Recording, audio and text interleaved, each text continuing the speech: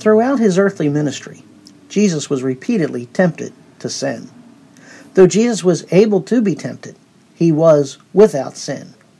This statement presents 2 points of view, of which only can be correct. He was either peccable or impeccable.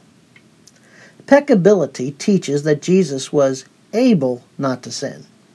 Thus it is implied that Jesus had the ability to sin or not to sin. The argument for peccability is made on the idea that the temptation to sin was only genuine if it were possible for Jesus to sin.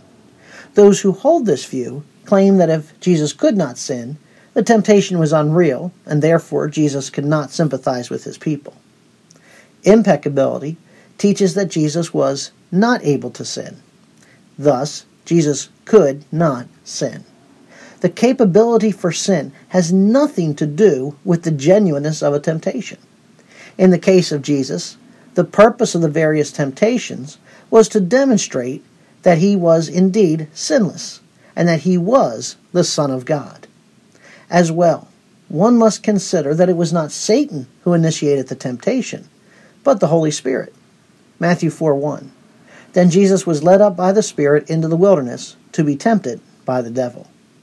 If Jesus were able to sin, then the Holy Spirit would be guilty of inviting him to sin, which is something that God cannot do. James 1:13. Let no one say when he is tempted, I am being tempted by God.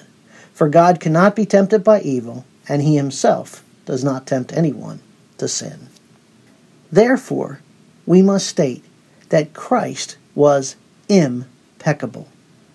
He was not able to sin.